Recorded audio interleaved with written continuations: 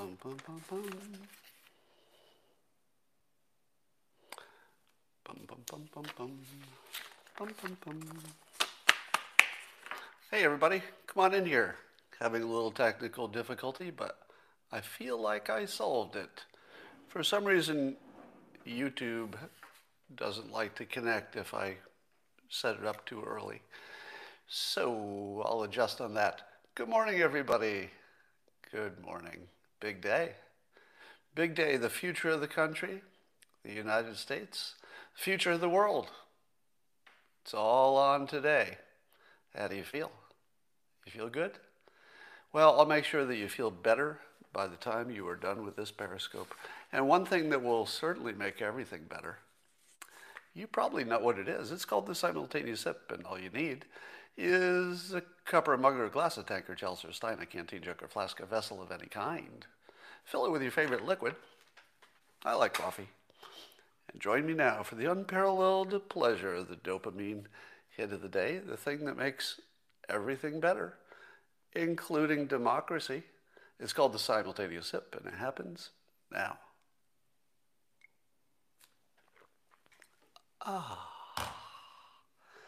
I feel the integrity of the elections improving. With one sip, that's all it took. Well, let's talk about all the things. There are many things today.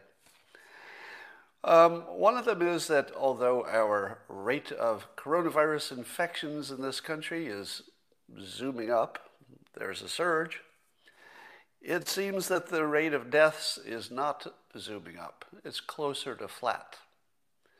And so I'm curious, how could it be that although the infections are zooming up, the number of deaths stays roughly the same? The only way I can understand that is if our ability to treat those patients and our ability to hide the vulnerable is exactly keeping up with the rate of increase. What are the odds of that, right? Because you would expect that those two rates of change to not be in balance. That being in balance would be the biggest coincidence. What you would expect is that infections are zooming up and deaths would zoom up even if we're better at treating them, right? You'd expect it maybe not as fast, but it would be kind of normal to be, half as fast or something. Or let's say we were getting so good at treating people that even though the rate of infection was zooming up, the number of people dying was zooming down or even trending down. But that's not happening. The number that are dying is just this sort of a flat line, while the number getting infected is going through the roof. It could be a coincidence. It could be that those two rates of change, how well we protect and how well we treat people who get it, is exactly keeping up with the surge in infections. Maybe? Or is it just that there's a several week lag between infections and deaths?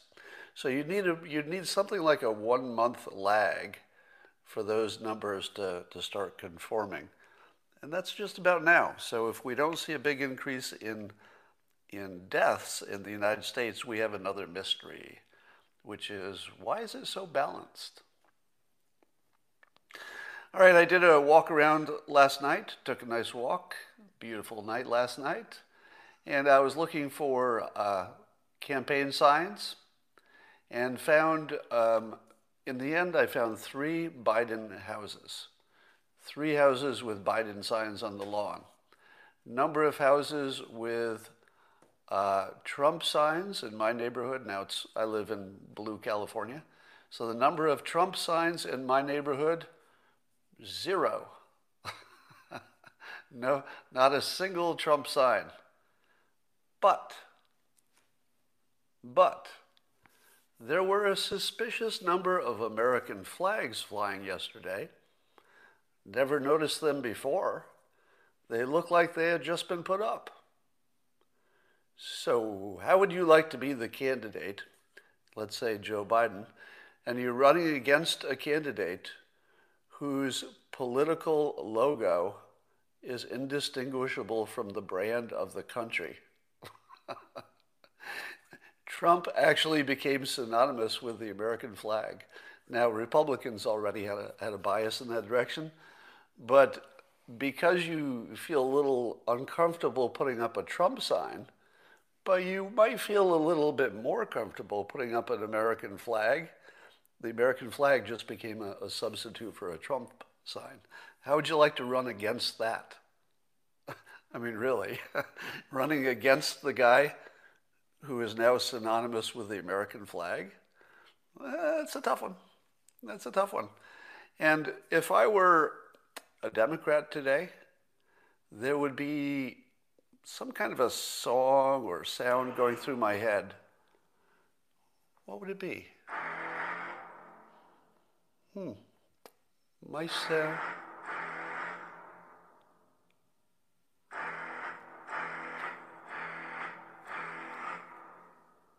might sound something like that. All right, so Rasmussen did some research, and they were asking who people expected to win in a sort of an optimist versus pessimist sort of a situation. And Trump voters expect a winner today more than Biden voters do. So Trump voters are expecting that we'll know the winner today, more so than Biden voters. Let's see. Yeah, so that's the big difference, is that Trump supporters expect something today. Now, how would you like to have Biden as your champion, and knowing that he's the guy who would surrender the fastest? Because he would, right? Let's say the vote is ambiguous, and we get to a place where it's could go either way. You know, there's an argument. You're just not sure even who won. Which one of those two players, Trump or Biden, is more likely to say, "I think I'll concede for the benefit of the country because I want to be a good character kind of a person"? It's kind of Biden, isn't it? Biden is the guy you'd expect to cave first if he thought there would be trouble or something. So I'd hate to have my champion be the guy that I'm pretty sure would surrender first in a fight. So of course the big question is the shy Trump supporters. Will they show up, and how many of them are actually shy? And I want to get this on the record in case it's right, because it would be great to be right about this. I feel like the larger group is the dad joke people. And by dad joke, I mean the Republicans who lie to pollsters, not because they're necessarily shy, or not necessarily because they don't want to be in somebody's database as a Trump supporter, but because they think it's hilarious. And because they don't trust any of the professionals or any of the experts at anything anymore. And so my belief is that enough people got the idea, enough Republicans and conservatives, got the idea of lying to pollsters, that it just became a thing. Now, when I do my unscientific queries on Twitter and ask people how many have lied to pollsters, there's a lot of you, as in hundreds of you, responding just to my tweet. Now, let's say you're a Democrat, and you hear that one person's tweet. Now, I've got 590,000 followers, but on any given tweet, they don't all see the tweet, right? Some subset of that see the tweet. And if you had heard this and you're a Democrat, what would you feel when you thought, wait a minute, are you telling me that there are two reasons we might not be picking up Trump supporters in polls? One is that they're shy, but I wasn't worried about that one because I think the pollsters corrected. So they figured out how to correct for those shy Trump supporters. So that's not a problem. But what's this bigger group you're talking about, Scott? This dad joke group who just think it would be funny and subversive to lie to pollsters? They don't really exist in big numbers, do they?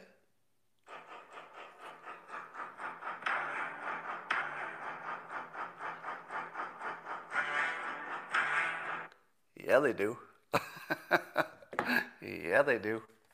Now, we don't know if it's enough to win, do we? I mean, we don't know for sure who's going to win.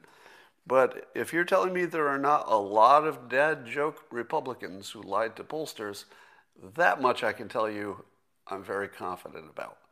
I don't know if it's enough. Nobody knows that. But there are a lot of them. There are a lot of them. Let me tell you something else that you probably don't realize if you're a Biden supporter and you're not good at math. Let's say you believe that Biden is up by, pick a number. Let's say you think Biden is up nationally by 4 points. Whatever, 5 points. Let's say you think that's the number. He's up 5 points nationally. Do you understand that it would only take a few percent of those people, in other words, all it would take is that half of those people lied, 2.5 people, 2.5%, in order to erase the 5%. Because you understand that if people lied, they said they were Biden supporters, so that adds 1 to Biden, but it also subtracts 1 from Trump. So if you reverse that, it's a 2-vote swing. So that 5% margin you think you have, that's not 5%. That's 2.5%. Because if those people leave, they're going somewhere and they're not going home, they're going to Trump. So it's not really a 5% gap or whatever you think it was, 7, 8%, whatever number you decided to believe. It's half that. And then when you half it, you get really close to the margin of error for the polls themselves, meaning that you're already within striking distance if you just cut it in half. So I think it's going to be quite a nervous-making day for Democrats. Again, we don't know who's going to win, but I'd be a lot more worried if I were a Democrat, for sure. And of course, they also have the PTSD of 2016 hanging over them. So if you were on the winning side in 2016 and you wanted Trump to win, you just had a good day. Maybe a really good day. I know I did. But if you were a Democrat and it was just a crushing defeat and it gave you PTSD, and as Andrew Sullivan said, he actually went into a clinical depression after Trump won. He's not alone. A lot of people went into clinical depression after Trump won. I think that's definitely a thing. So you would have that in your mind like this gigantic weight, because you're like, oh, not again, not again. But Trump supporters don't have that weight because, well, if you lose, you're going to be unhappy, right? Everybody who loses is unhappy. But you don't have that PTSD thing hanging over you. It's not going to be twice as bad. It'll be new to you if it happened. So it's much worse for Democrats. Tucker Carlson did an episode yesterday that I thought was one of his more brilliant monologues in the beginning. And he talked about why it is that voters don't just vote for Trump, but in many cases they seem to love him, actually be in love. What's up with that, right? Because you see a lot of people who support Joe Biden. But correct me if I'm wrong, you don't really see voters who are in love with him. And I say in love like it's almost romantic, because the affection for Trump is really, really personal. Am I right? The Trump affection is about the person as much as the politics. There's something they like about him. Now, I get that half the country has a negative reaction and they're violently opposed as much as people love him. But he certainly stokes emotion. He certainly gets your emotions going. Yeah, he even had the Amish actually had a Trump caravan with Trump signs and their little horses and carriages. If you hear that the Amish have gone for Trump,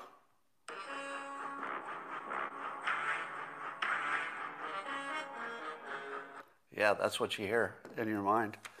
And so what Tucker surmised, his hypothesis is that the reason that Trump voters are in love with him and not just supporting him politically is that they feel he's the first politician that loved them.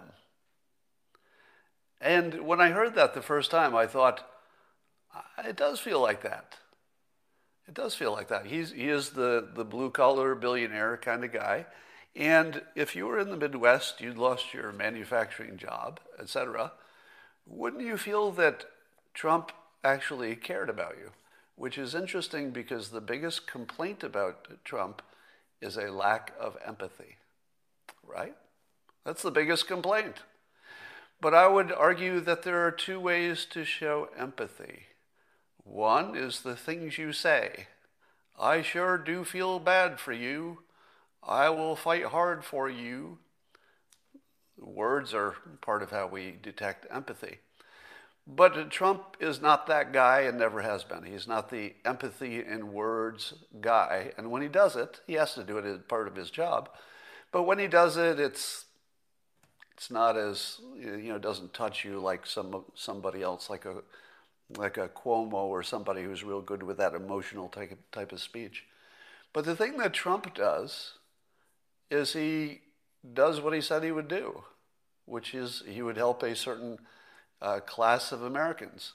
He's basically shoving a boot up China's ass for the swing states, if you think about it.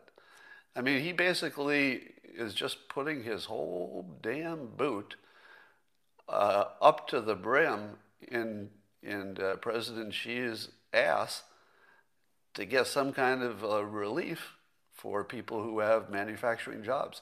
He's taking the manufacturing right out of there.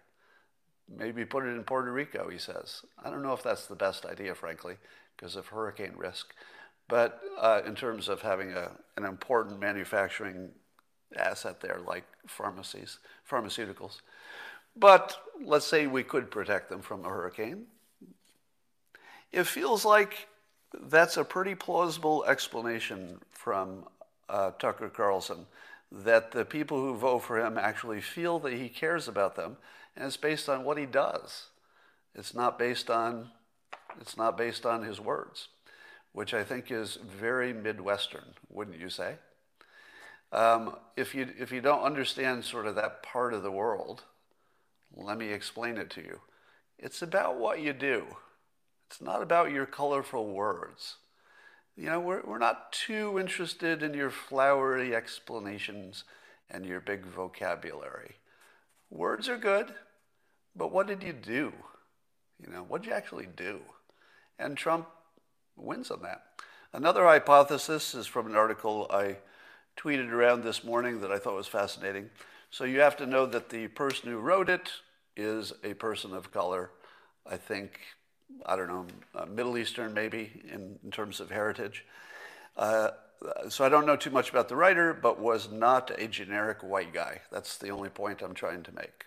So not a generic white guy wrote the following hypotheses in his article, which was very good. And he says the thing that people are missing is that minorities don't like each other. Now, that's why I say it's important that this was not written by a generic white guy. There are just some messages that sound better coming from different people.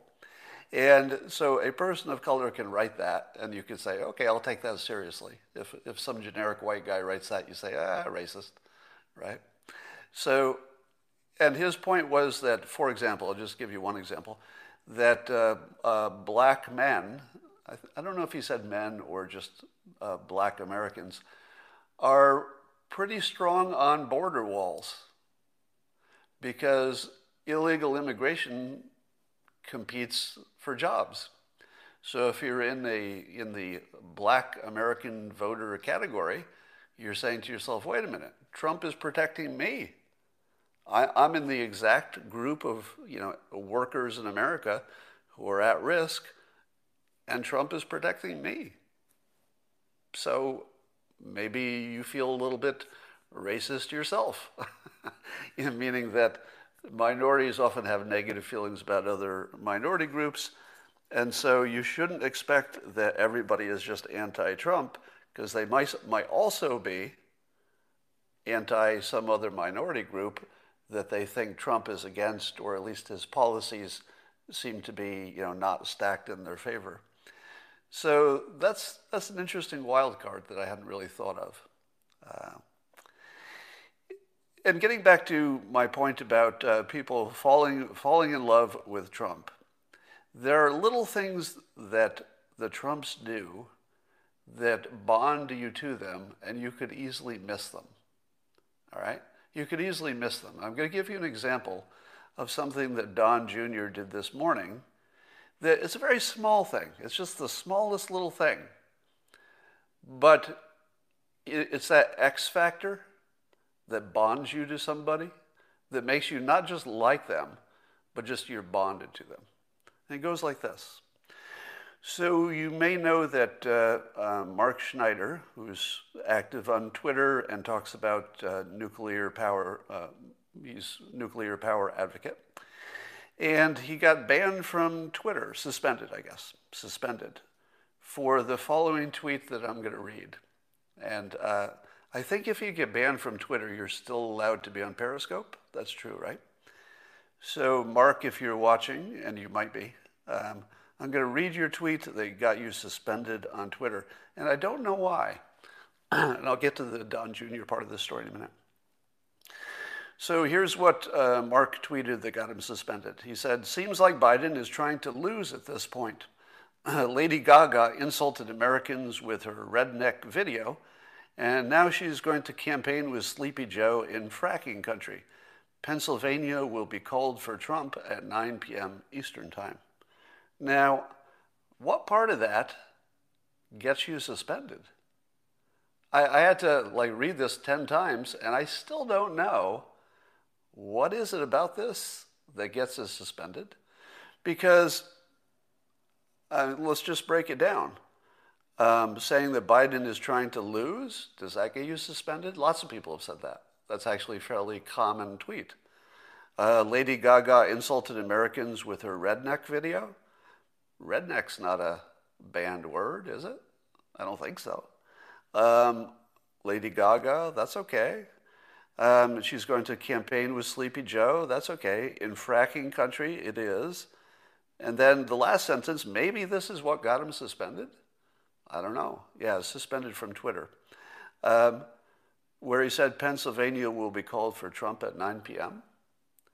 Are you telling me that an ordinary citizen can't make a prediction about something fairly ordinary? What could be more ordinary than predicting a candidate will claim victory? I mean, that's the most ordinary thing you could say. So what about this got him banned or suspended is the right word, I guess. I don't know. And and this is extra bad because wouldn't you like to be on Twitter today? If you're a real active Twitter user, as Mark is, being banned on election day for something this lame is really, it's cruel. Today's the day you want to be on Twitter. So I'd like to see that, certainly reversed today if it's possible. Mark Schneider on Twitter. All right, here's the Don Jr. connection. So I saw the tweet. Somebody else took a screenshot of the tweet that got Mark suspended. We think it is. Maybe it's not that tweet, but I think it is that one. And I retweeted that with my own comment, which was, what the F, except I spelled out the F word. So my only tweet was, what the F. So here's the Don Jr. connection. He's the son of the sitting president of the United States. And he retweeted my tweet. I'm going to use the full word because we need to use it in this context. The story isn't as good without the actual F word in use. So hide the kids. There's an F word coming. So Don Jr. retweets me without comment, just retweets my tweet that says, what the fuck? And in that moment, I felt bonded to him, to Don Jr., because he's not supposed to retweet that because there's an F word there, right? He's the son of the president. He's not supposed to take this kind of risk. But not only does it, of course, it agrees with his, political opinions on censorship against conservatives, but it also seemed supportive of Mark, meaning that he took a little personal reputational risk, Don Jr. did, to retweet an F word supporting Mark Schneider, because he's just a ordinary American who seems to be getting screwed by a social media platform at the moment. So it's such a small thing, right? Because he could have easily ignored that tweet, just easily. Would you have known if he had ignored it? You wouldn't know if he'd ever seen it. So ignoring it would be the easiest thing he could have done. No risk, doesn't get in trouble for retweeting an F word, doesn't make him look, crude to some people.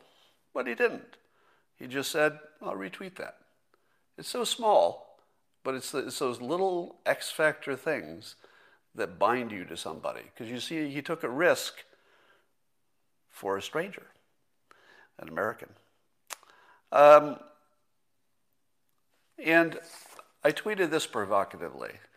I said, when you go to vote, do you want to vote for the candidate whose followers would stop to help you change a tire in a dangerous neighborhood? Or would you rather vote for the candidate who wouldn't do that? Basically, you could break it down, you could make it simpler and just say, how about the candidate who wouldn't do that? Their followers, not the candidate. And when you watch the rallies, do you see any angry people at a Trump rally? You really don't, do you? And there was a trans. I never know the right vocabulary, so I will couch this by saying I don't know the right vocabulary, but I'm not trying to be insensitive or anything else. But somebody who identified themselves as a trans person said that I'm wrong, and that it would be more dangerous for this trans person to be in a Republican neighborhood than in a Democrat neighborhood. Do you believe that? Do you believe it would be more dangerous for a transsexual individual to be in a Republican neighborhood than in a Democrat neighborhood? We're just looking in general, as a general average. I don't feel like that's even close to being true. Indeed, let me state something that might surprise you a little bit. But from the first moment that Trump was running for president, and maybe, or you can say from the time he got nominated, let's say from the time he got sworn in, have you heard any Republicans saying anti-gay stuff? Because I haven't. It's like Republicans just stopped caring completely. And why wouldn't they? Is there a Republican that thinks they should be in your pants? No. There are no Republicans who think that they should have a vote about your genitalia. Now, they were concerned about gay marriage at one point. That seems to have passed. But that was more about their tradition, their religious tradition. It wasn't so much anti-gay. I know you think it is, and certainly I'm in favor of gay marriage, so I was never on that side. But it was more about them preserving something that they thought was their special cultural thing. It wasn't anti-anything, in my opinion. That's just my take on it. But I've not seen anything that would even suggest, even remotely, that Republicans are somehow anti-LGBTQ. I don't see it at all in real life. All right. If Trump wins re-election, and I think he will, the pundits who got everything wrong again, how are they going to explain how they were wrong? The first time they used Russia collusion, I suppose they could use, voter suppression again. That would be an obvious one. But I feel like they're going to fall back to, well, they're more racist than we thought. Well, turns out I underestimated how many racists there are in the country. I think that would be their fallback excuse, kind of derivative of last year. Here's another thought. Fast forward to the future. It's 1 month from today. So close your eyes, go 1 month into the future, and let's say Trump won. All the Democrats who thought it was a good idea to run Joe Biden against Trump, are they going to look back at that decision as possibly a little bit flawed? Because they chose someone who's decaying right in front of us to run against the most energetic force of nature the country has ever seen. In retrospect, once you get past, the noise of it all, as soon as it slows down a little bit and you can start to think a little more calmly and objectively about what we've experienced for the past year, if you're a Democrat, are you going to say to yourself, I think we picked the right person? I don't feel like it. I feel like they're going to feel really embarrassed about the fact that they picked Biden. Because, I've told you this story. When I met the president in the Oval Office in 2018, he asked me who I thought, way back in 2018, who I thought would be the candidate. I said I thought it would be Kamala Harris. The president said he thought it would be Joe Biden. I said it won't be Joe Biden because he doesn't stand a chance against you. He would be the weakest candidate. And my thought at the time goes like this. If you took President Trump and then you started selectively removing all the things you like about him, it's like, all right, he's going to be tough with China. I like that, but let's remove that from him. He's going to be a real fighter. He's going to be tough on immigration. All the things you like about him, just take them out of there. He's got high energy. He can really persuade. He can get things done. He can kick some butt. You take all that away from him, and what would you have left? Joe Biden. You would have Joe Biden if you took everything that's good away from Trump. That's what would be left. Now, so in my mind, he was the worst matchup. The best matchup would have been somebody different, like a Hillary Clinton. Because Hillary Clinton doesn't look like a weak version of Trump. Hillary Clinton looked like Hillary Clinton. She was her own person. If Trump had run against, let's say, Elizabeth Warren, just to pick one example, I think she would have lost. But nobody would have said, Elizabeth Warren looks like just a weak version of Trump. Nobody would have said that. They would have said she's just Elizabeth Warren. Likewise, Kamala Harris. They would have just said she's Kamala Harris. But Joe Biden looks like the version of Trump after it's been beaten to death. And that's just a bad matchup. So that's why I thought he wouldn't get as far as he's gotten. So I was wrong about how close he would get. And if he wins, I'll be really wrong. I'll be happy to admit that, by the way. By the way, let me say this as clearly as possible. If I'm wrong, I'm not planning to be wrong, but if I'm wrong about who wins the presidency, I'm not going to be embarrassed about that. And I'm certainly going to be completely public about it, because you shouldn't be concerned about being wrong about something you couldn't possibly know. We're all just predicting. If the stock market is up today, and I think it is, last I checked, it's not because all the smart people are expecting their taxes to go up. You see where I'm going with this? Why would it be that the polls all say Biden's going to win easily, but the stock market doesn't usually vote for tax increases, which is what higher stocks would be telling you? It'd be telling you that if the stock market thought Biden was going to win, then the stocks would be going up on a tax increase? That doesn't happen.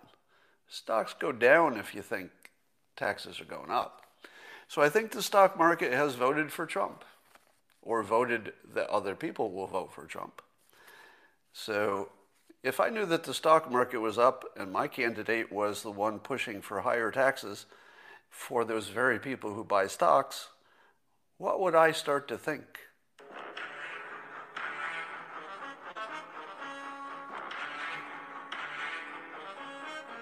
Yeah. Here's another good point from Gunlich. What's his first name? Is it Martin or something? Big money manager guy, CEO and chief investment officers of Double Line Capital. And he's saying, why is it that Biden is so worried about Trump claiming victory? And I thought to myself, well, why wouldn't he be? Why wouldn't Biden be worried that Trump will claim victory? Why wouldn't you be worried about that? And Gundlach makes a good point. If the polls are correct, and Biden also believes the polls, there's not really any chance that Trump is going to be able to claim success, right? If the national polls are even close to being credible, the vote will be just so obviously Biden that Trump doesn't really have any path to claim that he won. So it must be, and this is a pretty good thinking, I would say. It doesn't have to be right, but I think it is, that Biden's internal polling doesn't show him being that much ahead, right? Because why would Biden even care what Trump does if he's going to win by 9? He doesn't care what Trump does. Trump would be irrelevant forever if the polls are correct. So, somebody in the comments said I'm bald and so I'm not credible. That might be true. Dr. Bandy Lee, do you remember Dr. Bandy Lee? Was the one who was going on television saying that President Trump had mental problems. How long ago? A couple years ago? And she got in trouble for a tweet. Now, if you ever believed that Dr. Bandy Lee was credible and smart, because she has credentials, and she was saying the president is mentally incompetent, just consider what she tweeted. And I guess she had to delete this tweet. She got in some trouble. She tweeted, "Donald Trump is not Adolf Hitler," Lee began. Quote, "At least Hitler improved the daily life of his followers." What? "Had discipline and required more of himself to gain the respect of his followers." And she goes on, but it doesn't matter.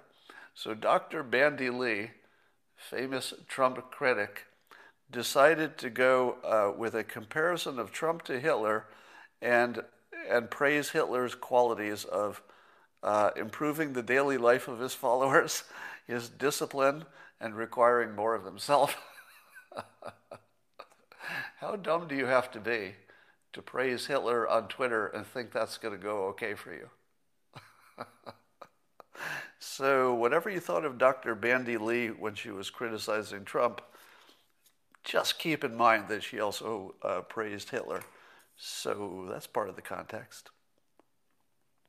The biggest trick that the media has ever sold to the public is the following trick, and it's a really good one.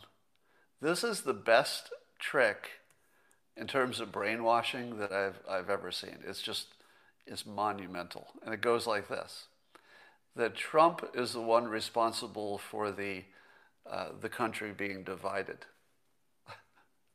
Now, because he's the most interesting, provocative person, because he's the president, he gets the credit and the blame for lots of things that aren't exactly all his fault.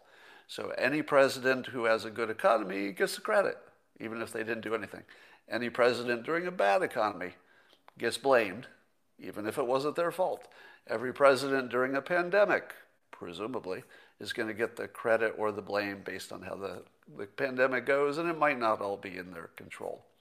So it's perfectly natural for the president to be imbued with our feelings of causation. I don't know if that sentence made any sense. I was winging it there. But we think he's the cause of things because he's in our minds, and he's the president, and he's on TV, and he says things, and then people do things. So you think he causes everything. He's the cause. But that's the trick, because the cause of the division in this country has been, for a number of years, fake news. Far and away, it's the fake news that causes the division. There's a mental experiment that I ask Democrats to do, which is that imagine the news had been reported just straight news with no fake news. How would they report each of the things that you think is a scandal with Trump? Well, the Charlottesville Fine People hoax would never have happened, because if they'd reported what he said he disavowed the racists there. On the same day, they said he was praising them. It just didn't happen. It was fake news. So suppose it had never been reported, right? That's very different.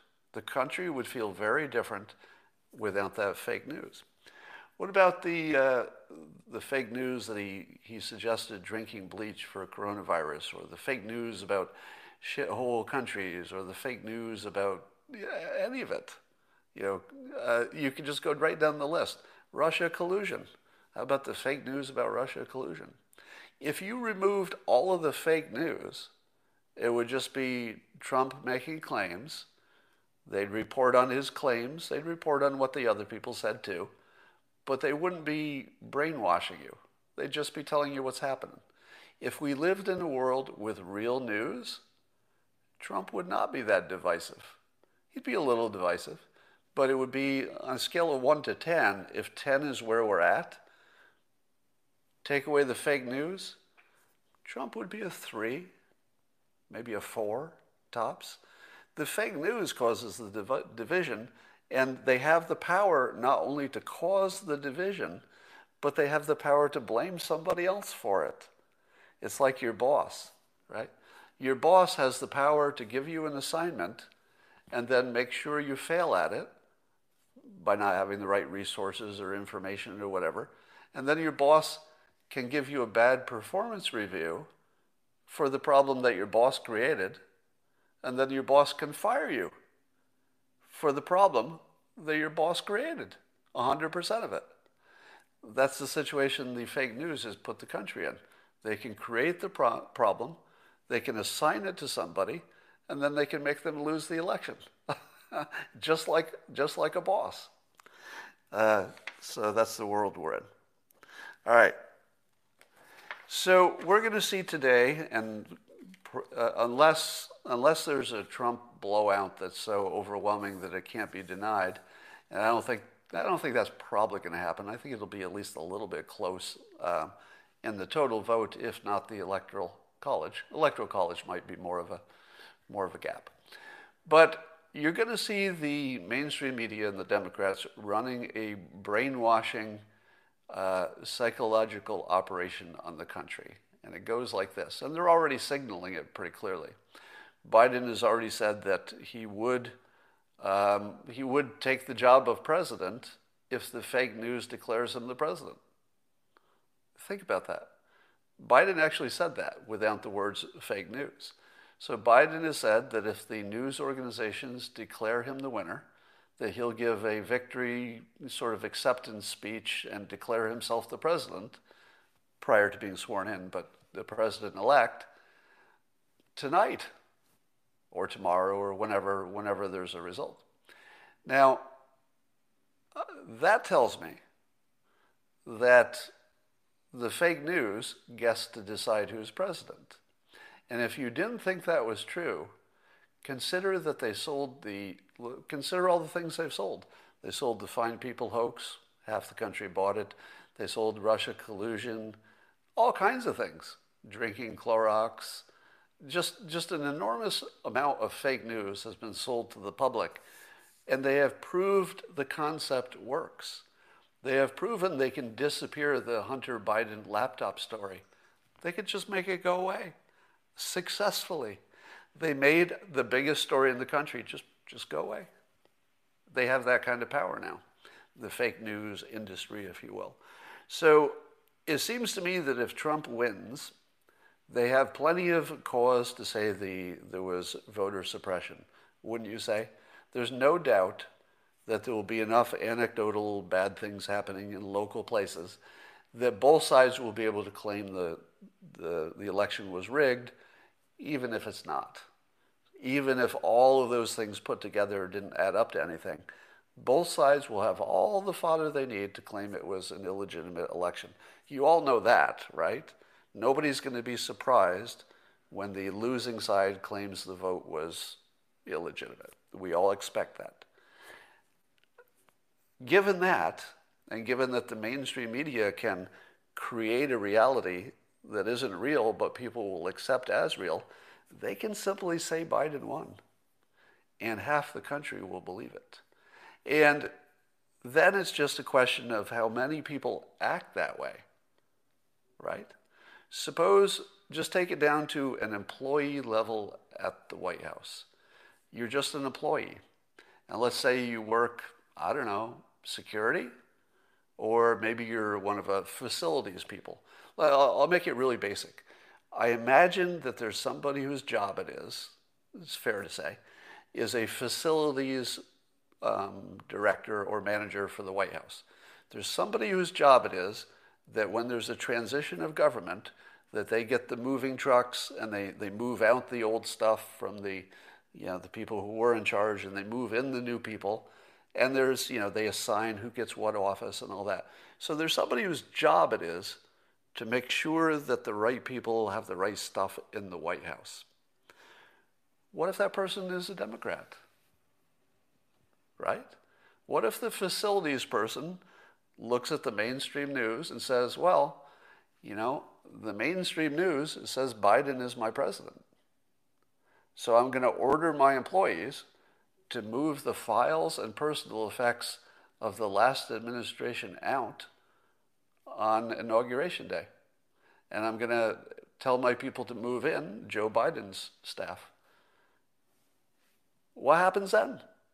Would the security people say, wait, you can't do that because I don't think Joe Biden won? What if that happens? What if the facilities person is lining up the trucks to move Biden into the White House, and the security people are saying he didn't win? What then? Right? What then? Somebody is saying in the comments that the most guns win. But I don't know that it would come to that, because it feels more like a bureaucratic problem. It feels more like people with no guns standing in the White House saying, but I think Biden's the president. Look at CNN. They just declared he's the president. And then the other one would say, but I'm watching Fox News and they're not so sure. So what do I do? I feel like that's what's coming. What we don't know is how individual citizens will act if they're told there are two different presidents. Here's what I don't think. I don't think it'll be a civil war. I think it will be frustrating, sometimes hilarious, very interesting, fascinating from beginning to end, a study of human behavior and brainwashing and everything else. But it's not going to be a shooting war. I'm not going to say that nobody will get hurt in the next week, because it's a big country with lots of crazy people. But we're not going to have a civil war. It's just not going to happen. We will have this bureaucratic Supreme Court, fake news mess, probably. The only way to avoid it is a blowout in one direction or the other. But it looks like we're heading toward the fake news running what I call coup 2.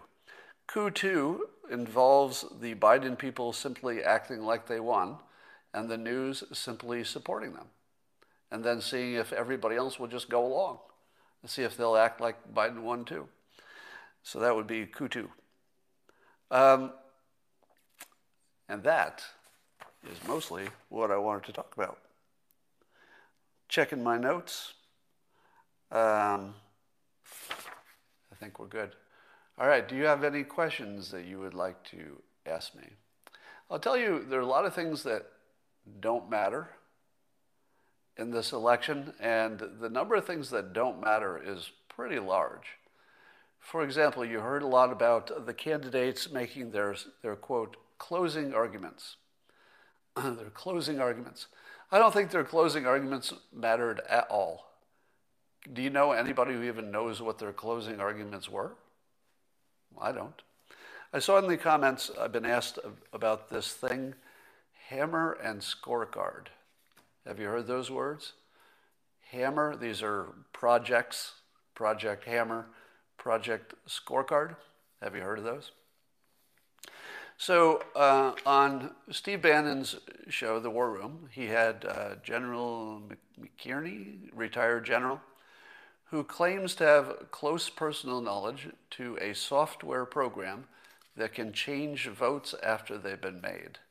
He claims, if I have this right, that our intelligence services created this software to use on other countries to influence their elections, and the claim is that we've used it, and that some election, unstated, don't know which ones, were actually influenced by a software program that I guess could be inserted in somebody's database and move votes without anybody knowing it.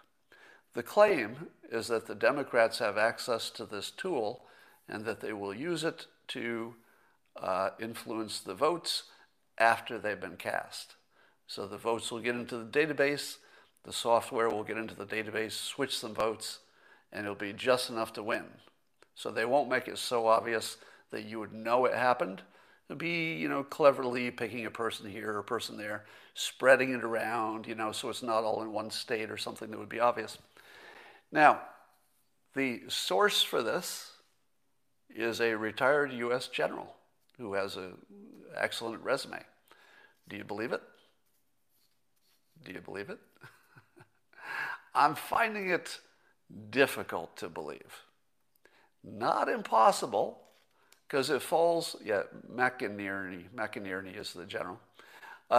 It falls into the category of things that totally could be real. Totally could be. But I don't know. It also has the sound and feel of something that's not real. But it could be. Could be. So I would say that's a wait and see, but we'll be waiting and seeing forever because we would never use it. Somebody in comments is saying they used it in Canada. I don't think there's any proof of any of that. So let us not assume that just because it was on a podcast, it's true. I assume, let me give you a complete assumption. My complete assumption is this. Whenever there's a possibility to do something that has an enormous upside potential, you could gain a lot if you did it. Not always, but you might gain a lot. And the risk of getting caught is minuscule. It always happens. Always. So if you have that condition and there are enough people involved, so you don't have one honest person who doesn't do it, but if you have enough people involved, it's possible. There's a big upside gain, and the odds of getting caught are minimal. And I would imagine that they wouldn't make a software that could do this unless it could also cover its tracks really, really well. Because if we made a software that was intended to change elections in other countries, and why wouldn't we, really? I mean, think about it. Do you think nobody at least tried to make a software that would change the elections in other countries? Of course we did. Of course. If our intelligence agencies had never at least tried to do that, I would think they were not doing their job. You should at least have the option, if you know what I mean. So I don't think they would build such software because it would have to be quite sophisticated. And if you could build something that sophisticated, couldn't you also cover your tracks? Couldn't you also pretty easily make it hard to discover? So I don't know that we would ever know. We'll just know we'll have an election, there'll be a president, and who knows. All right. So be smart today. Be brave. And when the brainwashing comes, and it will come because they've signaled that pretty clearly, be immune. Be immune to the brainwashing. The slaughter meter is at 100%. And by the way, I noticed that Fox News is running a little area on their website where they have an actual digital meter, like a gas meter, that will tell you the odds. So on any given time, they'll estimate the odds of somebody winning. And it's basically the slaughter meter, except the Fox News version of it. Somebody says, how would this software work given vastly different voting systems among the states? That is an excellent question. As you know, all the states do their own thing. But you would only need to compromise the key states, and then only a few counties in the key states. So you might only have to influence, let's say, 3 databases. 3 states where the election information is consolidated for the state before it's reported, at a federal level. So you figure all the individual reporting machines, et cetera, are going to go into one database in each state, I assume, right? Isn't that a fair assumption? Every state has one database that ultimately all of the different voting machines, the paper ballots and everything will go into, right? If you have a database in each state and there are only a few states that are critical, you just have to compromise maybe 3 databases. And though they would not be the voting machines, they would just be the database that has the data from the voting machines.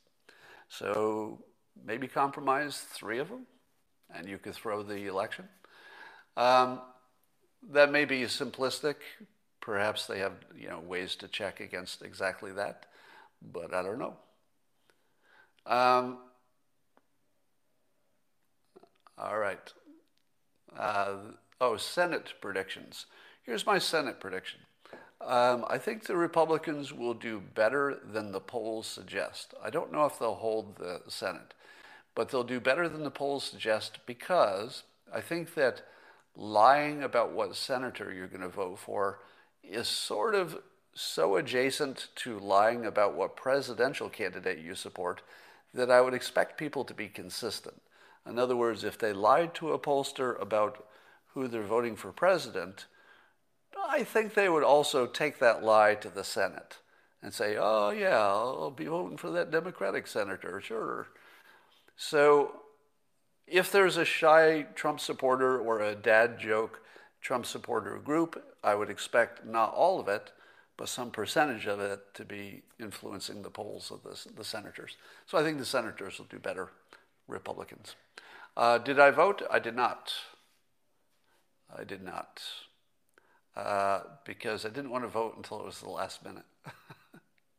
Because it's funnier. All right, that's all I got for now. And I will talk to you maybe tonight. Let's see how things go. But I might be joining you tonight. And that's all for now.